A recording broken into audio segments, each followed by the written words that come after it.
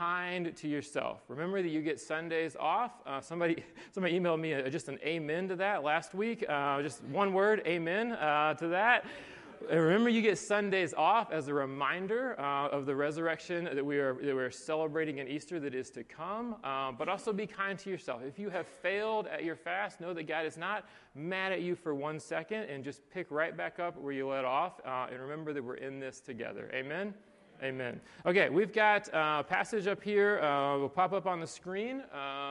And Genesis 15, it's actually not going to pop up on the screen. We had a couple of kind of slide issues this morning. Whenever you see Drew frantically leave my seat, it usually means that either I've done something wrong or hopefully I can figure out how to fix it. But you're just going to have to listen well. So visual learners, I'm sorry. You can get out your phones. This is one excuse to get on your phone during the church service if you need to look at it and read. But we will have this verbally given to you this morning, but not visually. So Genesis 15, one of my favorite passages in the Bible. If you get married and I officiate your wedding, we give you kind of an opportunity to choose what passages you would like preached from, or what passage you like read during your wedding. You get to pick an Old Testament one and a New Testament one, and I get to pick whichever one I want to give the sermon from. And somebody a few years ago picked this passage, and so after I read it, you'll understand why I kind of paused a little bit when they picked it. But after kind of preaching through or preparing for that sermon years ago, I thought to myself, what a beautiful picture of covenant, what a beautiful picture of what a wedding is all about. So just know that this is an incredibly beautiful passage, but also incredibly important. So as I'm reading it, just soak it up, and then we'll dive into this text in the sermon. Genesis 15, verses we're going to go 1 through 13. After this, the word of the Lord came to Abram in a vision. Do not be afraid, Abram. I am your shield, your very great reward. But Abram said, Sovereign Lord, what can you give me since I remain childless? And the one who will inherit my estate is Eliezer of Damascus. And Abram said, You have given me no children, so a servant in my household will be my heir? Then the word of the Lord came to him, This man will not be your heir, but a son who is your own flesh and blood will be your heir. He took him outside and said, Look at the sky and count the stars, if indeed you can count them. Then he said to him, So shall your offspring be. Abram believed the Lord, and he credited it to him as righteousness. And he also said to him, I am the Lord who brought you out of Ur of the Chaldeans to give you this land to take possession of it. But Abram said, Sovereign Lord, how can I know that I will gain possession of it? So the Lord said to him, Bring me a heifer, a goat, and a ram, each 3 years old, along with a dove and a young pigeon. Abram brought all these to him, cut them in two, and arranged the halves opposite each other. The birds, however, he did not cut in half. The birds of prey came down on the carcasses, but Abram drove them away. As the sun was setting, Abram fell into a deep sleep, and a thick and dreadful darkness came over him. Then the Lord said to him, Know for certain that for 400 years your descendants will be strangers in a country not their own, and that they will be enslaved and mistreated there, but I will punish the nation they serve as slaves. And afterward they will come out with great possessions. You, however, will go to your ancestors in peace and be buried at a good old age. In the 4th generation, your descendants will come back here, for the sin of the Amorites has not yet reached its full measure. When the sun had set and darkness had fallen, a smoking fire pit with a blazing torch appeared and passed between the pieces. And on that day, the Lord made a covenant with Abram and said, To your descendants I give this land, from the Wadi of Egypt to the great river, the Euphrates. This is the word of the Lord. Thanks be to God. Let's pray. Father, we are so grateful. I just want to say, first and foremost, God, we're so grateful to your Bible, to the fact that we can come before you, open up the Word of God and receive teaching time after time, that we can trust that it is good for us, that it is authoritative over our lives, that it is food for our soul. And Father, may you use the Word to nourish us today. Convict us of sin through the work of the Holy Spirit. May you use this story in Genesis 15 to grow our picture of who you are and your love for us. Father, I pray that you would be with the people at Redeemer. May you bring your kingdom to come in their lives. Those that are hurting, may you bring comfort and peace. Those who are confused, may you bring clarity. Those who feel far from you, may you bring them close. We pray for the vulnerable and the needy. We pray for the vulnerable and the needy in Ukraine, like on the other side of the world, that are trying to figure out what life looks like in the midst of a war that they did not ask for. May you be with the children. May you be with the vulnerable. Be with the women who are carrying or with child. May you be with those that have been separated from their families, those that are confused, those that are fighting. Father, may you bring peace in Ukraine. And Father, we pray for our own city. We recognize that we're very far from what it looks like to be a city full of peace and equity and love and justice.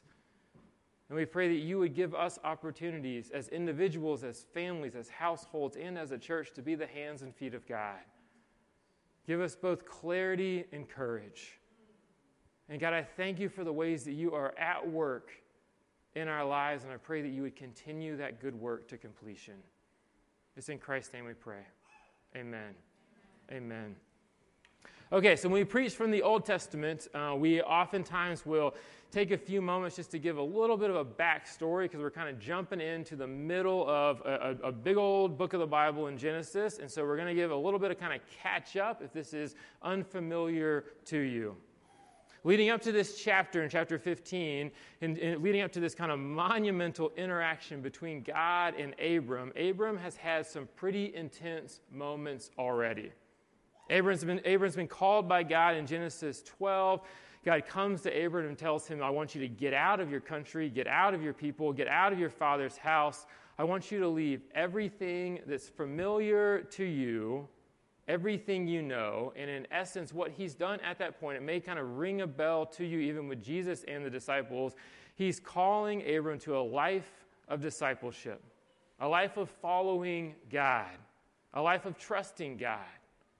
He's had some issues after that. He has some issues with this guy Lot. But then when Lot fell to the enemy army, Abram led an army of men, defeated the bad guys. And the Bible tells us in the previous chapter in Genesis 14 that Abram recovered all the goods, brought back his relative Lot, his possessions, and together with all the women and other people.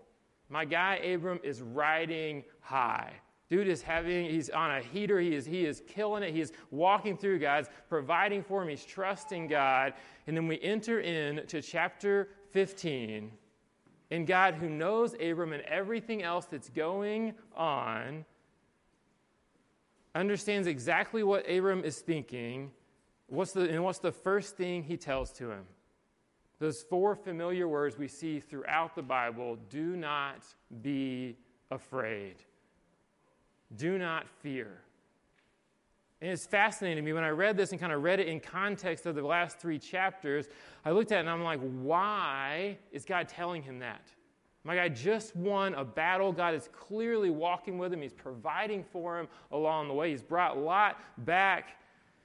And I did some research and kind of the common thought, and a guy named John Calvin, old dead guy from years ago, he wrote about this conundrum.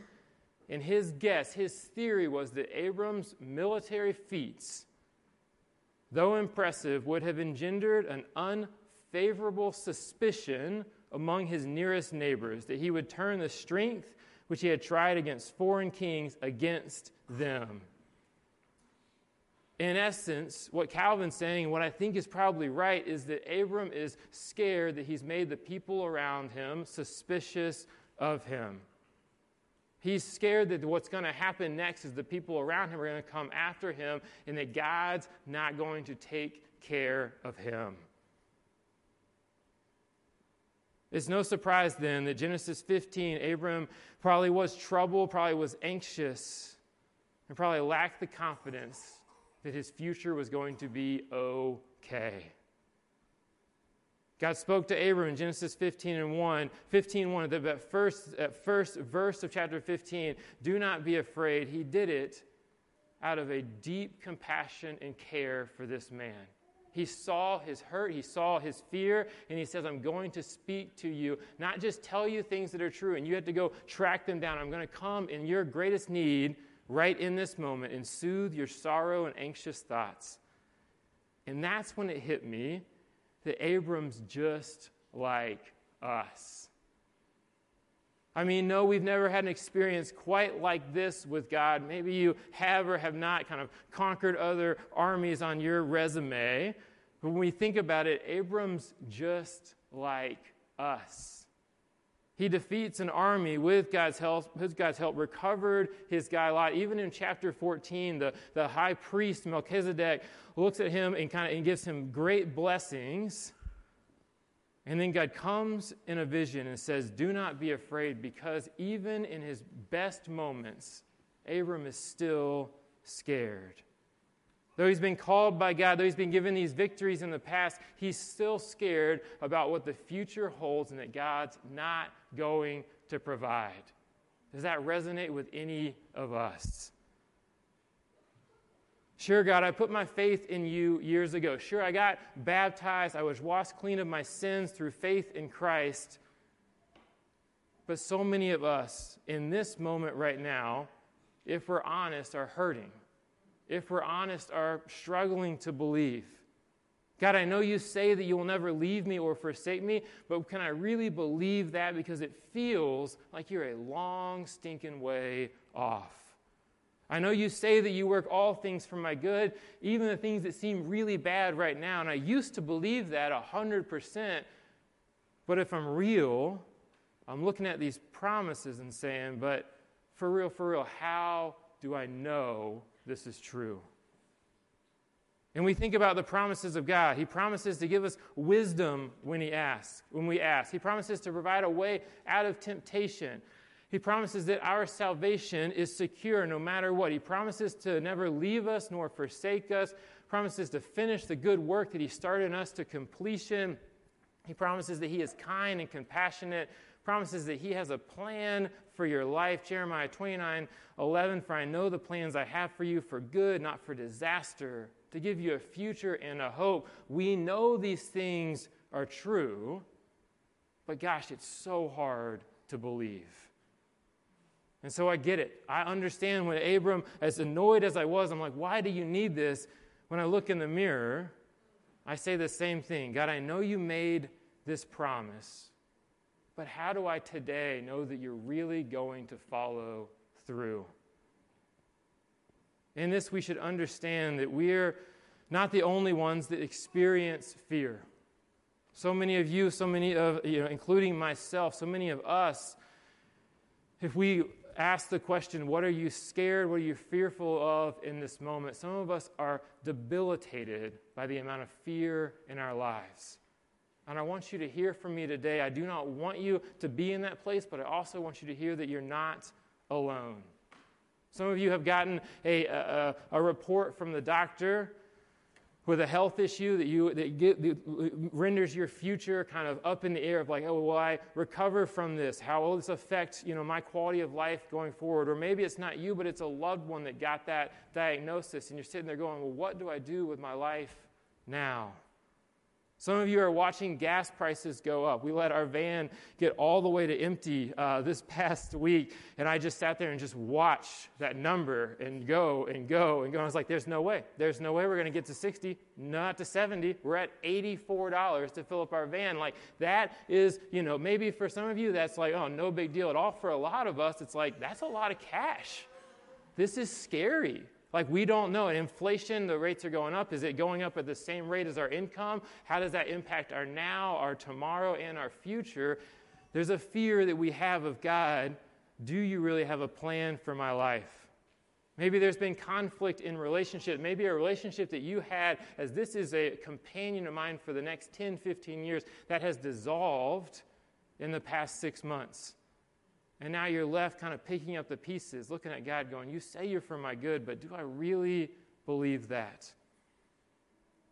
Maybe there's a child going through an especially difficult time or a nephew. Maybe you just feel super lonely. You're here today surrounded by 80, 100 people, but on the inside you feel desperately lonely and you can't figure out why.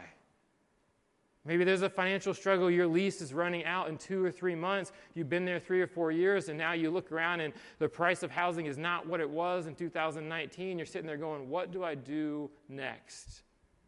God, you promised that you would never leave me nor forsake me, but I don't feel that today. And Abram felt that same way. So God gives him this vision. Literally, God is talking to him. God reminds him of his promise to Abram in verses 5 and 6. He says, I'll give you an heir. He's like, remember, we've already talked about this. I'll give you an heir. Look at the sky and count the stars. If indeed you can even count, what a flex right there. If indeed you can even count them, look at the stars in the sky, so shall your offspring be. So Abram heard that, just like we hear the reminders of promises. We read them again in the New Testament and the Old. But Abram's still not satisfied. He's still not able to rest in those words. He looks up at God and says, Sovereign Lord, how can I know that I will gain possession of that land? How can I know that you will hold true to your promises? What he's saying here is the same thing we say to God. How can I really believe you? And if we're honest, there's a lot of us in this room who have experienced in our earthly relationships what it feels like to be let down. We look back at our lives, whether that's 25 years or 75 years, and we can think back to times where people have made a promise to us and then abandoned it 6 months, 6 years, or 30 years later. We have wounds from those earthly relationships that have not followed through with their promises, and then we are left hanging, feeling like an idiot, full of shame, full of regret that why did we ever trust this person in the first place? And I'll be honest, those wounds, they jack you up a little bit. And you're less likely to trust the next time because you become more guarded. You become more safe. See, I don't think Abram's a fool for asking God this. In essence, he's saying what is said in the New Testament, God, I believe, but help my unbelief. We're seeing Abram's humanity, and we should see ourselves in him as well. But then God does the most incredible thing. God sees that he needs reassurance and puts Abram to sleep and makes this contract with him. So when we think about a contract, we think about kind of buying a car or something. So we go to the lot, pick out a car, and then we say, you guys draft up the contract here at the dealership. I'll come back. I'm going to get my finances squared away with my bank, and I'll come back tomorrow, and we'll figure out, the formal agreement. And part of that agreement says that you all, whoever it is, you agree to do a part, and the other part of the contract is what happens if you don't follow through with your agreement. So in essence, you're going to pay this much a month if you're buying it, on a monthly payment. They're going to give you this car, but then if you don't, pay that monthly, the payment, then they're going to come get the car. Like, not super complicated, but a little bit intimidating, but that's how it works. So that's how a contract works in, 2022, a little different back then. So, what happened is that the two parties back in that day in the ancient Near East would negotiate, then they'd agree to terms on something, but the agreement was a little bit more intense than just kind of signing on the dotted line. If the Bible is anything, the Bible is intense at times, and we're about to see some of that intensity here today. We have to understand that life in the context of that culture in the day, when covenants, when promises, where contracts were made in this region, the two parties of the covenant routinely did exactly what was described here in Genesis 15. The lesser person, and you'll see a picture of it, the lesser person, and I'll explain this in a second, the lesser person by economic or social standards would be in charge of gathering a crew of animals. And so they ask you to do this at the dealership, like go to another dealership. Not cool in 2022. This is cool back in the day. So they'd say, go get some animals, and they'd sever those animals in half and kind of prepare for the contract to be made.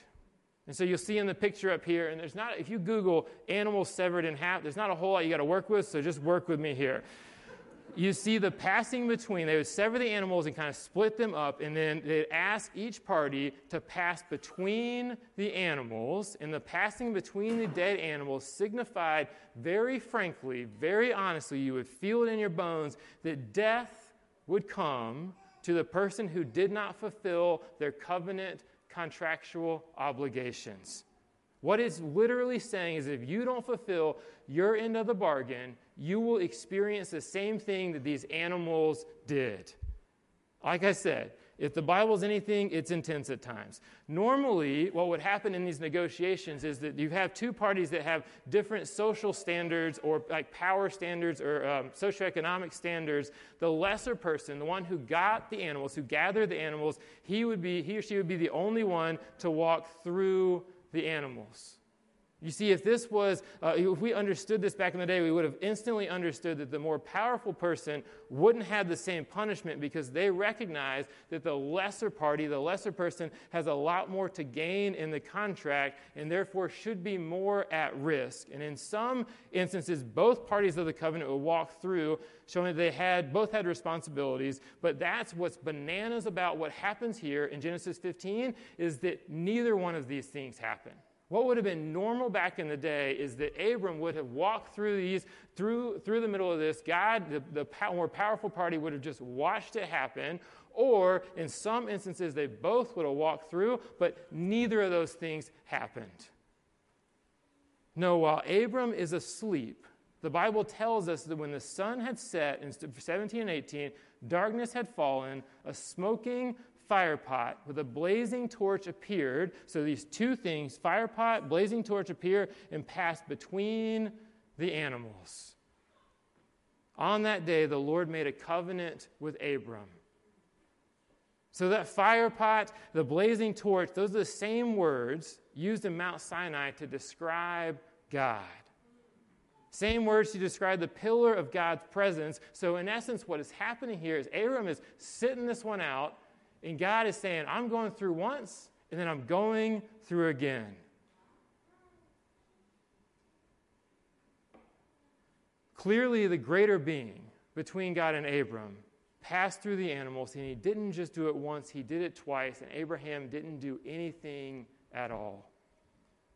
So first of all, God is saying that if he himself doesn't follow through with his commitment, what happened to these animals, I'm willing to have it happen to me. This alone would have been earth-shattering. But it gets even better than that. When God walks through it alone and does it twice, what he's saying to Abram is that there is nothing, absolutely nothing, Abram or any of his descendants have to do in order for God to keep his side of the covenant. It is a one-sided deal. God takes all the responsibility for fulfilling it upon himself. No matter what Abram does or doesn't do, God will keep his promise. And if he doesn't, he gets the consequences. Abram was looking for proof in this moment that God would be faithful to him.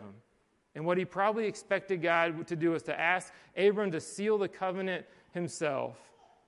And I cannot emphasize the importance of this enough, but Abram, he didn't even wake up for the deal. God is looking at him and saying, if I don't fulfill the promises I made to you, these promises that you're struggling to believe, I'm giving you the reassurance that if I don't do this, what happens to these animals happens to me. And we have to look at that and just say, hold on a minute.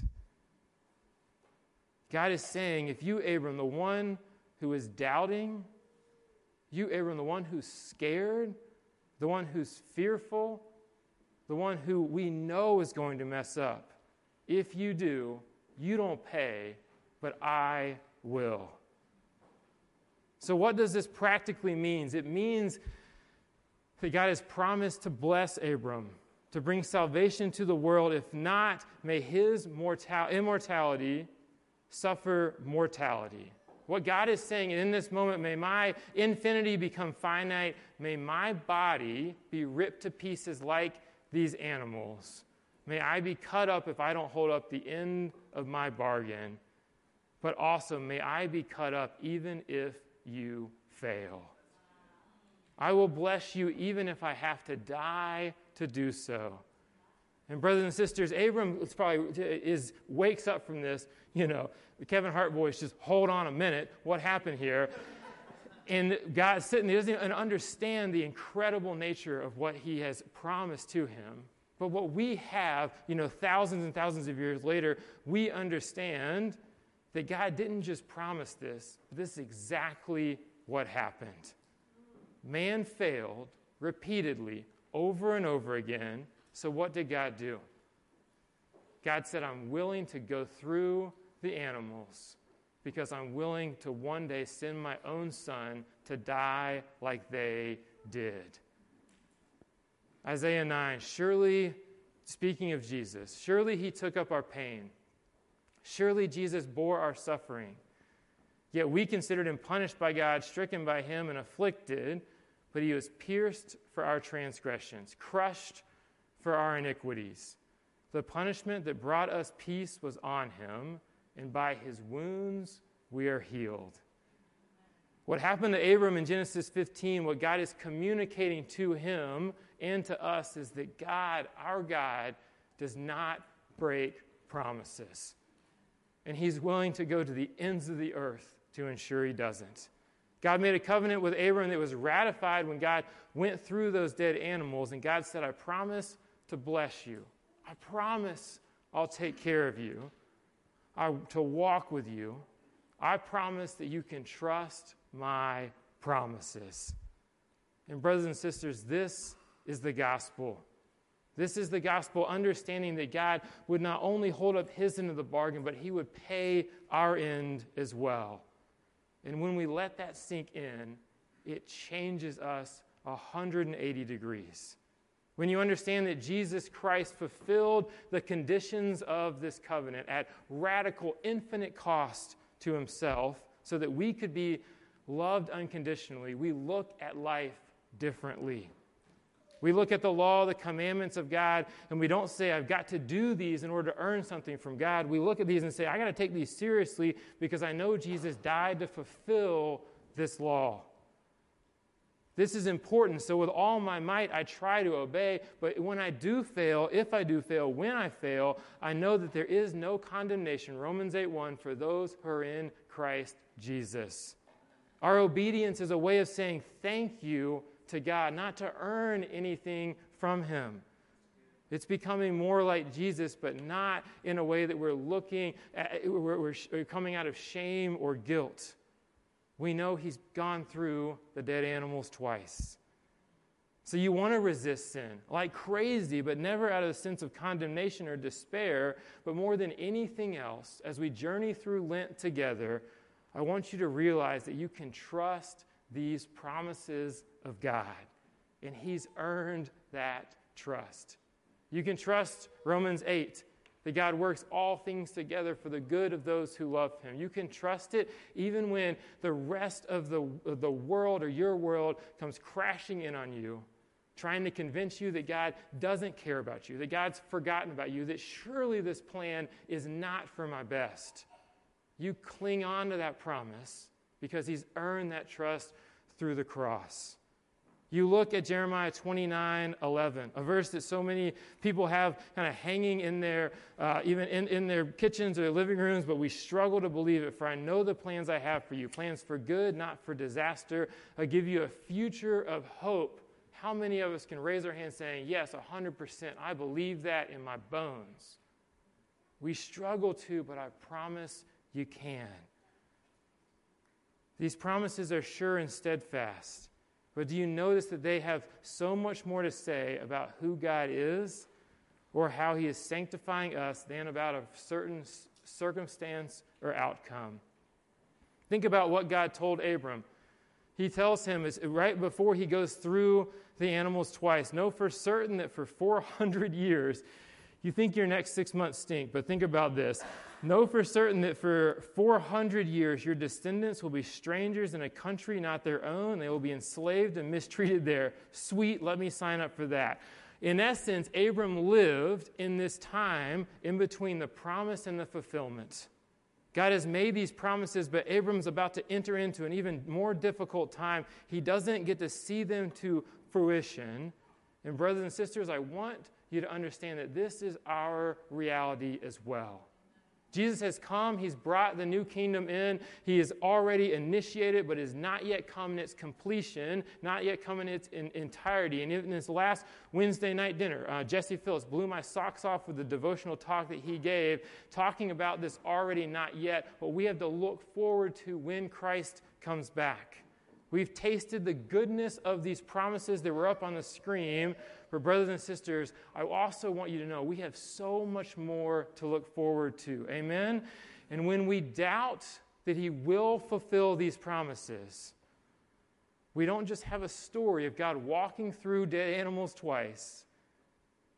We have the truth that God held true to his word, and in Jesus paid the ultimate price, wounded for our transgressions.